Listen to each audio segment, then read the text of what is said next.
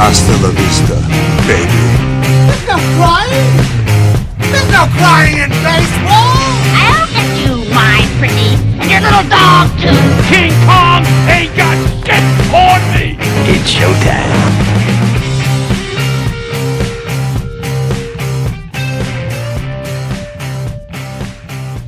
Hello, everyone, and happy Thursday, and welcome to this week's episode of the Rewind It Back podcast.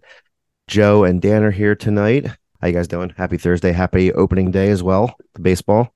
And tough loss, but they played pretty well. Yeah, it's a long season. They'll go 161-1 this year. So tonight, we are doing one of my picks. We're continuing this theme of older movies from across the decades. Tonight was my pick again. I chose to go back to 1957 to do the movie The Bridge on the River Kwai.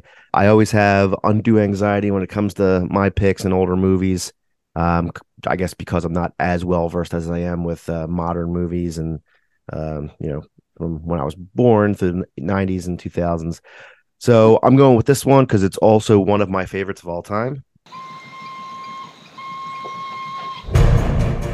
It has been called one of the greatest films in motion picture history. Don't you realize how important it is to show these people that they can't break us in body or in spirit? You British prisoners have been chosen to build a bridge across the River Kwai.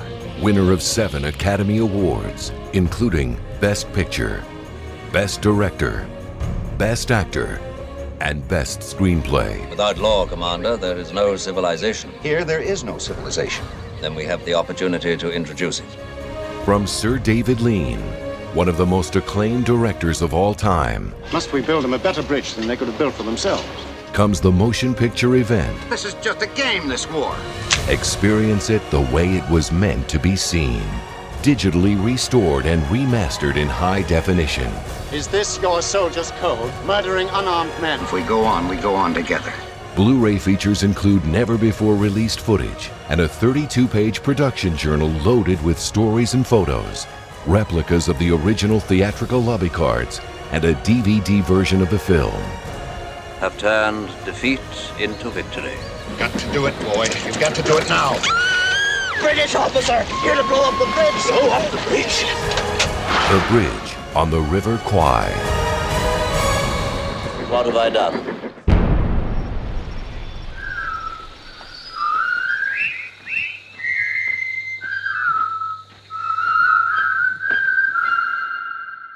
The movie takes place during World War II. Allied POWs in a Japanese internment camp.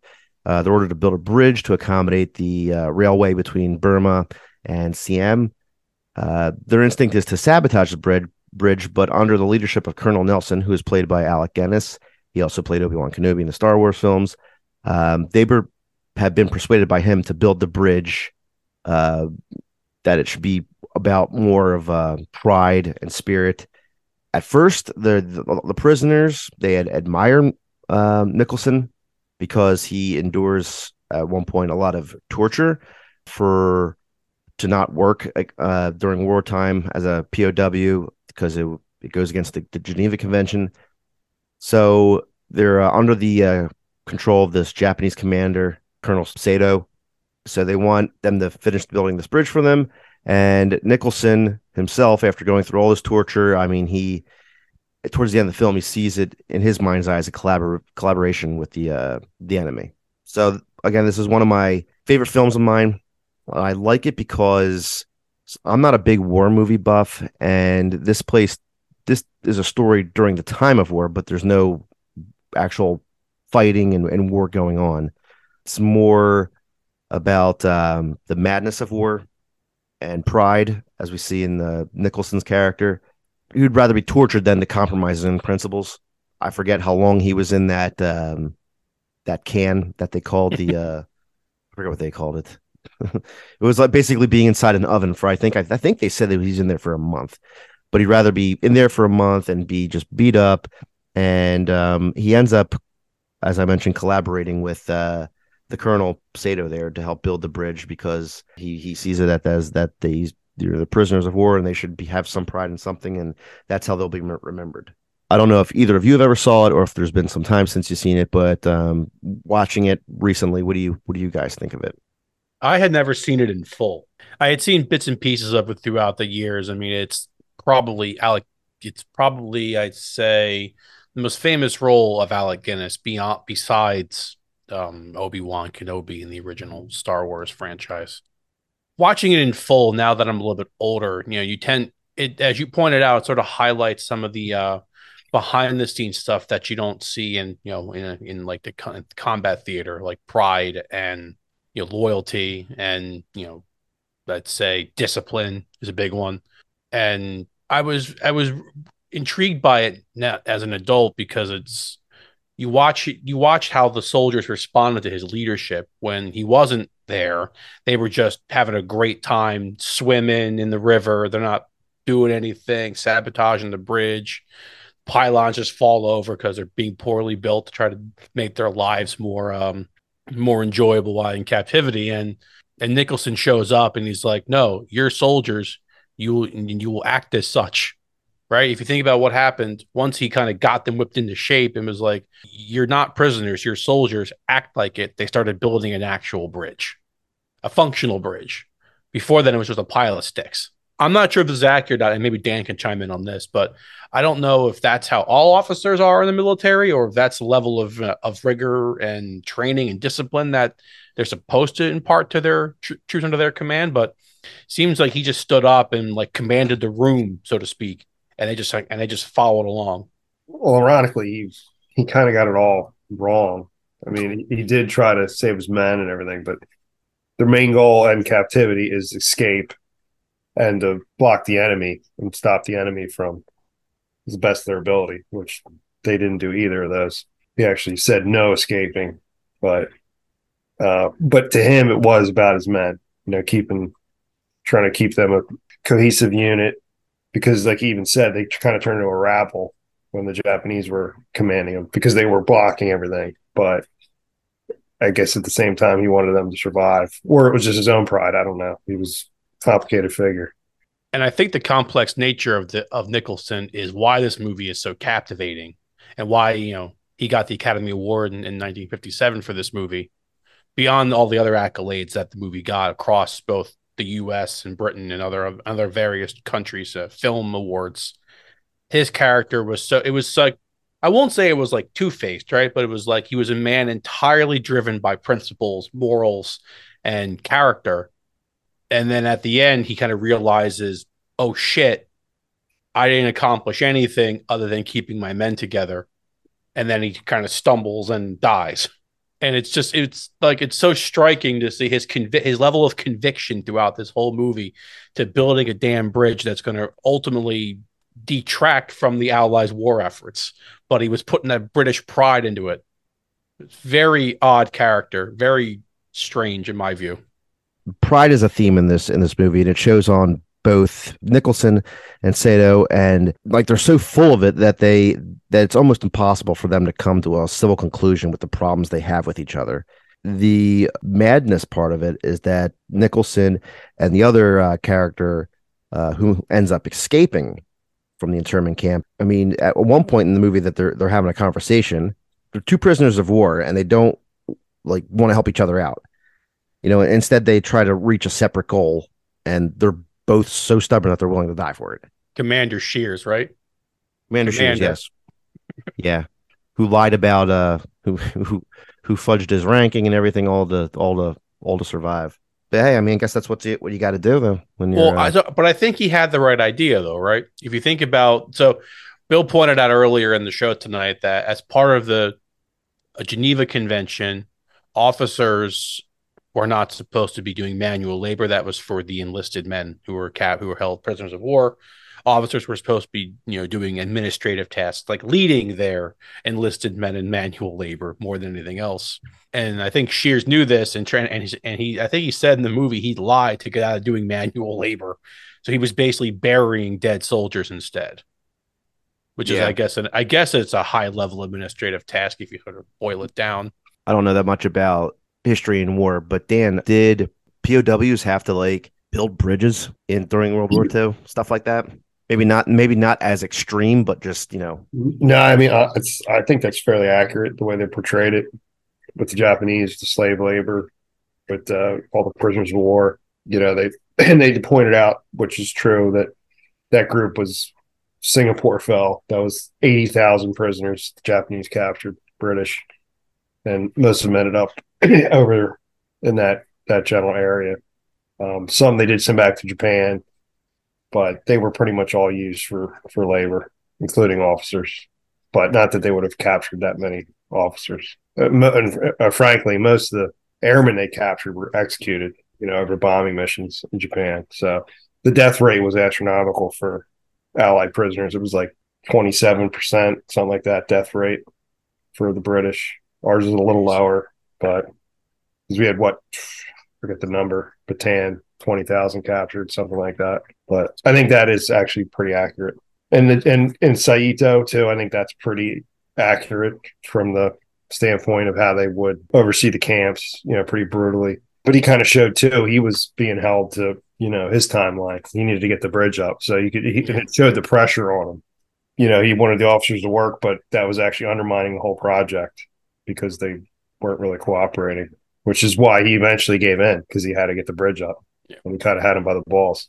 Yeah, see, I think he's the most interesting character of the movie, more than maybe a little more than Nicholson, because, you know, so one thing I know in Japanese culture that's very honor driven and very family name driven, and at points throughout the movie they talk about doing the ritual suicide or seppuku, where the condemned will stab himself in the stomach with a short sword, disembowel himself, and that's because he dishonored his country in this case. And you could see his mental breakdown throughout the movie. In the beginning of the movie, he was a real strong, hard ass, you know, you will do it my way or the highway, I'll, you know, beat you to death, I'll shoot you on sight, whatever. But then once Nicholson sort of rose to the table and was like, all right, you're going to do this my way, I'm a high ranking British officer, you're equivalent. And once he saw Nicholson get the results of the bridge going up and the troops really following his lead, you could see Saito start to crumble, like crying in his hut and being basically subservient at dinner and letting the British sort of drive the meetings about the bridge and really having no authority over his own troops. It was really interesting to watch his progression from start to finish and how he almost committed suicide. He was getting ready to do it at that one scene in the movie. He's sitting there on his knees in his kimono, getting ready to plunge his abdomen, and he doesn't. And then the bridge is an absolute failure at the end, and it's just, you could see his mental decline. That was pretty striking to me from start to finish.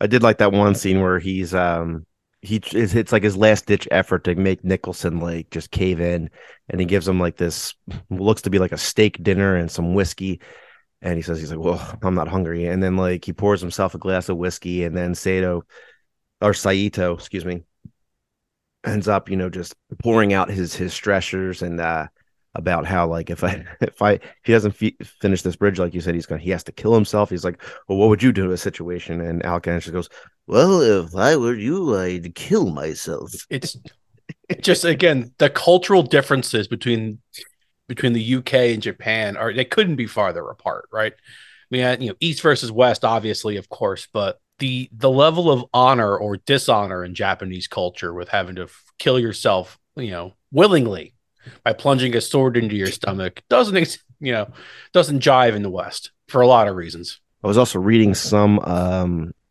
behind the scenes stuff of the making of this movie. So apparently, while making this, all of the British actors were all fucking pissed about the movie and how it was written, because it made it seem like it's an anti-British film.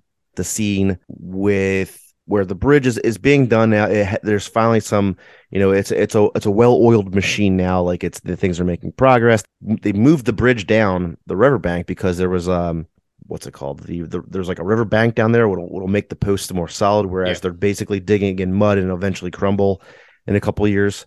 So the one officer asks Nicholson, he's like, well, why are we building this bridge? You know, or like, he's like, I feel like you want to build the best bridge possible, but, you know, whose side are you really on? Fine job our chaps are doing, really, first rate. Yeah.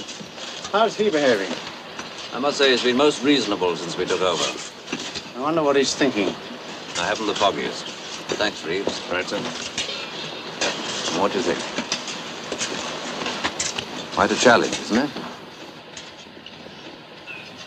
Sir, are you convinced that building this bridge is a good idea? Are you serious? Yes, sir. A good idea? Well, take another look, Clifton. You don't agree that the men's morale is high, that discipline has been restored, that their condition has been improved? Are they a happier lot, or aren't they? Yes, sir, but... They feed better, and they are no longer abused or maltreated. That's all true. Well, then. Honestly, Clifton, there are times when I don't understand you at all. I'll try to make myself clear, sir. The fact is, what we're doing could be construed as, forgive me, sir, collaboration with the enemy. Perhaps even as treasonable activity. Are you all right, Clifton? We are prisoners of war. We haven't the right to refuse work. I understand that, sir, but must we work so well? Must we build them a better bridge than they could have built for themselves? If you had to operate on Saito, would you do your best or would you let him die? Would you prefer to see this battalion disintegrate in idleness? Would you have it said that our chaps can't do a proper job? Don't you realize how important it is to show these people that they can't break us in body or in spirit? Take a good look, Clifton. One day the war will be over. And I hope that the people who use this bridge in years to come will remember how it was built and who built it. Not a gang of slaves, but soldiers, British soldiers, Clifton, even in captivity. Yes, sir. You're a fine doctor, Clifton, but you've a lot to learn about the army. And that's a good scene right there because, and I could see how the British would kind of be like, oh, well, it makes us seem like we're traitors and we're backstabbers or anything. So some of the actors were pretty pissed off about it. So there was a very a negative environment and very hostile while making this film. And one of my favorite scenes that I found out that when Nicholson is standing on the complete bridge and he's just talking about his life. I think this is like the scene that won him the Oscar. But the scene is like he has his back face to the camera. He's leaning over the edge of the bridge and he gives his speech there, his monologue. Tomorrow it will be 28 years to the day that I've been in the service. 28 years in peace and war. I don't suppose I've been at home more than 10 months in all that time. Still, it's been a good life. I love India. I wouldn't have had it any other way. But there are times suddenly you realize you're nearer the end than the beginning. And you wonder, you ask yourself what the sum total of your life represents. What difference your being there at any time made to anything. Or if it made any difference at all, really. Particularly in comparison with other men's careers. I don't know whether that kind of thinking is very healthy, but I must admit I've had some thoughts on those lines from time to time. The reason why he has his back turned is basically his fuck you to the director, which the director, by the way, is an amazing director. I forget what his name is, but he also did Lawrence of Arabia. He did Dr. Zhivago. Great director, yeah. And then after that scene, after they're done filming that scene with Nicholson on the bridge in his monologue, the director basically said, all right, all you British can fuck off. I got to get some sleep because I'm working with Americans tomorrow. Yay, America. So Dan, I know you're a big war buff. I know you like older movies too. So I'm dying to know what your review is on this. I've always loved this movie. I've seen it countless times. To your point, though, it's not a true war movie. It is more really about the prisoner of war aspect of it. But at the same time, like I said, I think they do a good job, as far as how the prisoners were treated and everything. And everything's fairly historically accurate. Obviously, the entire thing's fictional, but most of the happenings in the movie were true to form. The commando thing's pretty cool, which probably totally made up. There was commando units. I don't know if they did any actual bridge raids like that. But the point, it was hard though. Early in the war, before they had the bigger, better bombers and more forward bases, they really couldn't get to those targets. So it was harder until later in the war. Like William Holden in it, we really talk about him. They got him obviously for the draw, which worked. he ended up getting 10% of the movie, and he got 300,000 on the front end, and I think he was getting kickbacks. I forget what he was getting. He was very smart, basically, is what you're telling me. So obviously, look, if William Holden was smart and he did a smaller paycheck up front and took the royalty or the long-term option, I suspect that he probably made very well for himself over the course of his time on the movie. So I wouldn't complain too much about that whatsoever. It's just an all-around great movie. I don't watch it every year. I watch it every couple of years. But when I saw that it was on HBO, I was like, I got to bring this to the table for the podcast. But again, I'm not really. I'll watch war movies. I don't really. Some of them don't have rewatchability for me for personal reasons. Like I've seen Saving Private Ryan, great movie for what it is, but it's a little too much with me. And as far as the war aspect with blood and gore and everything, I will watch Platoon, even though there's some upsetting scenes in that. But this one is just it's really not. It's just a story during wartime. There's not that much killing in it, and there's no torturing or anything like that. I just think it's a really good story. Great movie. I think it won Best Picture, also for Best Director. I think it won like 7 out of the 8 Oscars it was nominated for. But I did find out this was based off of a book too. So I think at some point I'm gonna have to go to my local library and read it. Yeah. I mean, as far as war movies go, I mean, I do find this very different than the Thin Red Line or Saving Private Ryan, which were more focused on a little bit of, I won't say shock and awe, but a more gritty depiction of combat or being dropped in a combat zone, having to fight your way out. This was sort of like the mental chess match between two commanding officers, one trying to save his own ass and really not concerned about his men, mostly just himself and his, again, Japanese traditions of honor and duty to your country. A British officer entirely worried about saving the lives of his men and instilling in them the discipline to just, if you cooperate, we'll all get out of this alive. But if you keep doing what you're doing and being basically slovenly and making a bridge that doesn't work, we're all going to get killed. And so his entire focus was his men and not himself, which I find which is again honorable.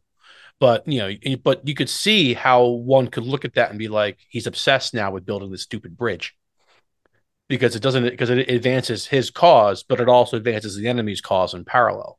It keeps his men alive, but at what cost? And I think that gets lost in this movie a little bit. In his monologue scene, like he even talks about how come tomorrow when the train finally crosses the bridge, he said that tomorrow will be, how many years did he think he said? Like 28 years in the service. Yeah.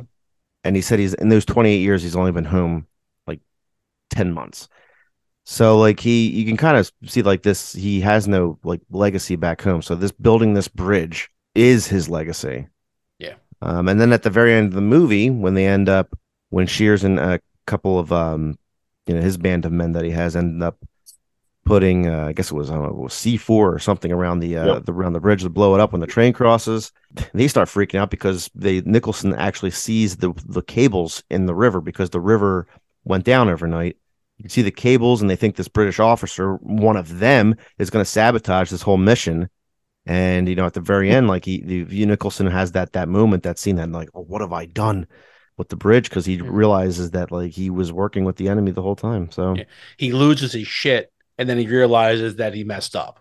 But the funny thing is, like, during this movie, like that parallel of trying to save his men but also helping the enemy, it gets lost in the fall because the movie kind of goes back and forth between sort of in the middle of the movie, they're building the bridge and doing their thing, and then Shears eventually washes ashore like in Burma or somewhere and gets nursed back to health, and then becomes a British commando because he lied to the U.S. government and lied to the troops about his being an officer. So he gets redeployed back on the island.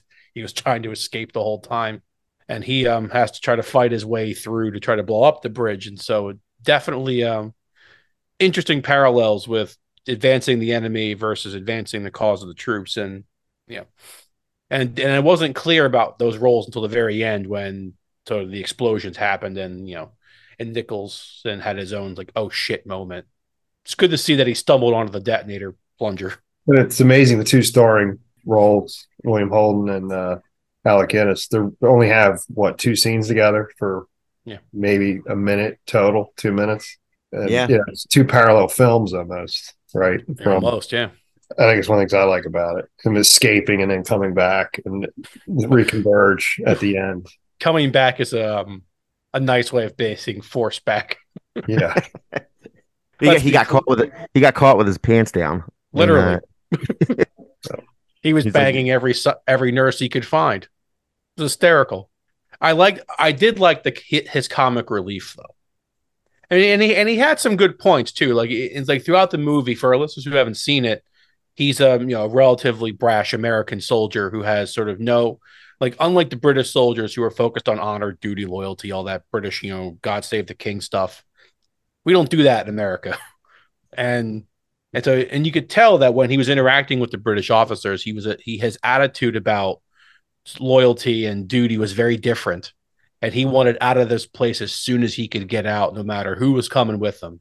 Because in the beginning of the movie, he's burying his comrades in like a makeshift graveyard at the front of the camp, and that sucks. And so he wanted out of there, and he didn't care how he got out of there. And really his duty and loyalty sort of ended at, I'm a soldier and I went out. It didn't persist. Unlike the British soldiers who kind of worked their asses off once they got organized to build the bridge. So I liked the way that that the director and the screenwriter weaved in this American with unapologetic views about duty and loyalty, contrast to the British who were all about that stuff. And then his comic relief, he's pretty funny throughout the movie and when he needed to be. Because the movie, beyond the few comic scenes with Shears, is a drama in many respects. It's the mental anguish of being a prisoner of war and duty and all this other sort of heavy stuff. And he was a nice lighthearted take. And a great character in the film too is the doctor, Major Clifton, James Donald. I thought he was really good. He even says twice, if they're crazy. Well, his commander and the Japanese commander. He's talking to one of the other Japanese officers. And then he has the famous ending scene, when he sees it all goes down and just says madness. I mean, I think it was pretty clear that, he was really just a doctor who got like conscripted. Like he wasn't an actual like military person. Well, right. And that's usually always the case. Yeah. Especially in War too. Yeah. So he was just a regular doctor or maybe like a surgeon who just, didn't really see the value of what they were doing and couldn't understand the whole duty loyalty concept. And it showed throughout the movie because he definitely thought they were all nuts, both sides. Oh, he had front row tickets to watch the carnage unfold. Yeah, the medical hut was not far from where all the action happened. So, and he actually played the commanding officer in the movie The Great Escape. Oh, I didn't know that. It's probably the best prisoner of war movie ever made. Yeah. And William Holden also played in Stalag 17, which is probably also up there as one of the great prisoner of war movies. Feels like a lot of typecasting in these decades. Yeah. Makes a lot of sense, honestly. You find your ticket, you know what works. Keep getting that cash and paychecks. No, but the way all the characters are weaved together was just so interesting in this movie. I mean, Alec Guinness with I think I forget the actor's name who played Saito, but he some famous Japanese actor. And then Suze Hayaka. Yeah, I believe if I remember right, he's like some big shot Japanese actor. And then with Shears and with Clifton all kind of weave together, you get all these differing personalities, differing perspectives on what they're doing and why they're there. It makes a very, very complicated and complex movie, which is why it did so well.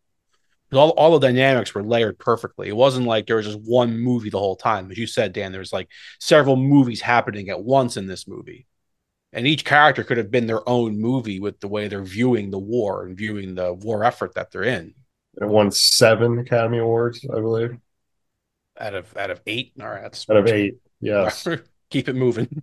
I mean, I imagine it's probably like the highest gross movie of that year. It's got to be close. I already told you my favorite scenes of the movie. Any scenes you guys like particular that we haven't discussed? if I had to pick one scene in this movie that for me stands out, it's really in the beginning when Nicholson stands up to Saito and just says, go fuck yourself. Right. And then he gets beat up for it and put in the hot box. Like that that just stands out to me as just like, all right, a lesser person would have caved in. If you think about what he was doing, like he was literally sitting in like a corrugated metal box in the blazing sun of Southeast Asia for a month. Yeah. A person with less conviction and less moral fiber or moral turpitude would have given up on like day 2. He flashes the Geneva Convention little. He carries it in his pocket. Put his pocket. And he just flashes. He's like, well, right so here exactly. on page 49. So the subtle humor of that scene, but also the strong conviction of Alec Guinness to stand up and say, no, we're doing it this way because it's proper and British and foppish and all that crap you think people say about British people. Well, it worked here. So I think that's why that scene for me stood out in the beginning. Not that it didn't happen throughout the movie the entire time when he just kept, directing traffic, like air traffic control, but right in the beginning when a lesser officer would have crumbled, that was nice. Yeah, all around one of my favorite movies in the category of masterpieces, I think. Oh, it's got, yeah. I put that in there with I put that in the same box as like Lawrence of Arabia and Dr. Zhivago, Brief Encounter. I mean, I do know this movie's in the Library of Congress as one of those like premier, specimens of modern filmmaking. Yeah, it's all in there. I mean, this movie captures everything in one 2-hour and 42-minute movie. Yeah. It's very long for our listeners who haven't seen it before. And normally on this show, we talk about things being too long or too short, or, a movie that could have been a half hour shorter, like some of the Arnold movies, for example. But with this movie, I think the length was appropriate and justified. And now I'm thinking about it, I don't see where you'd make significant cuts in order to keep the story going. Like, I think if you were to cut out, let's say, them meandering in the jungle to try to get back to the island and, being helped by all those women carrying baskets of water and food and stuff, maybe you could have cut a little bit of that. But I mean, I think every sort of chapter of this movie is well defined, and I think you need every chapter to tell a story. Agreed. I kind of feel like whenever I watch this movie, I always feel like I'm kind of watching Planet of the Apes. Because you got this guy, like the original one, like Charlton Heston era. Yes, okay, like he's captured, and like their POWs, they're enslaved to do all this labor, and like Charlton Heston puts up a fight in the beginning, like fuck you guys, I'm not working with you, and then at the like throughout the movie goes, he ends up befriending everyone, and then till the end where we find out that the world blew up, and he realized like he comes to his senses. All right, maybe there are some parallels there, but. I mean, I know it's a stretch, but I always think of Planet of the Apes. Well, you're not far off for part of it, Bill. I don't know. There's just something about a movie like this that kind of hits a lot of the high notes of the other side of war, not the combat, but sort of what happens after combat. And so I'll defer to Dan's expertise in some of these things, but I'll ask you the question, Dan. So did officers who were captured really associate that kindly with officers from the capturing party? Like, were the Japanese really that nice in quotes, but they're really that nice to captured POWs? I mean, I've seen other war movies where, other POW movies where, the POWs got the shit kicked out of them by any walking in the camp. And this seems like a softer take on that. So I'm not quite sure. What do you think? I mean, it probably happened. It's depending on the camp. Definitely more so in Europe with the Germans. There was more of a respect with the prisoners because there were so many, Germans in England and so many more guys shot down. There was more of that respect for each other. Definitely different culture and everything in the Pacific for sure. So, I mean, that's probably a little much. But again, I think it just depended where you were, if you got lucky or not. Okay. So. Yeah, because it seemed like in this movie you could bribe the guards pretty easily with like cigarettes. That was, yeah. Because most of the guards weren't frontline troops. They were crappy troops for the most part. Right, guarding the prisoners, so they were easily bribed. Yeah, that's pretty accurate. Cigarettes and Yeah, cheap shit. Yep. It's hysterical. Yeah, so I'm really glad we got to do this movie. Again, I don't get to watch, I don't own it. So when I saw it was on HBO, I was like, hopefully it sticks around longer on this channel where we could do it for the podcast. And when we kicked around the idea of doing like going back into the 70s, 60s, and 50s movies, I was like, I got to do this one. This has to be definitely good choice. Yeah, great choice. I mean, it's an absolute classic. I mean, even if you don't like war movies or anything themed around war, I mean, this is a movie about honor, duty, loyalty, and conviction. And it's a good drama movie for what it is. You don't have to like the war or anything about war to like this movie. And I think that's nice. I think that's part of the everlasting nature of this movie. This could be set in a regular prison. If you think about the prison labor, system of back in the old days in America, if you were to drop new prisoners into an old prison, hauling rocks and digging ditches, same idea. So I mean, I think that the overall concepts of this movie and the theme of duty and honor and loyalty, I think, could fit in any movie with a prisoner type theme. So kudos to this movie for having that sort of lasting dramatic impact. So next week, to continue this ride of older movies, we're going with Tim's pick. He's doing a thriller, just like you, Dan. Not as old, but it was in 1982. Tim wants to do Poltergeist. Apparently, that's one of his favorites. And if we all know Tim, he loves his 80s movies. So we will Poltergeist. Yes. Oh man, been some time since I've seen that one. I have not seen Poltergeist in many years. I think that's on HBO Max too. I'll let you guys know. I'm like 98% sure it is. So next week we'll do that episode. As always, it was good seeing you guys. Glad we got on here to talk about this. You can be followed on all of our platforms, Spotify, and all the usual suspects that I ramble off every single week.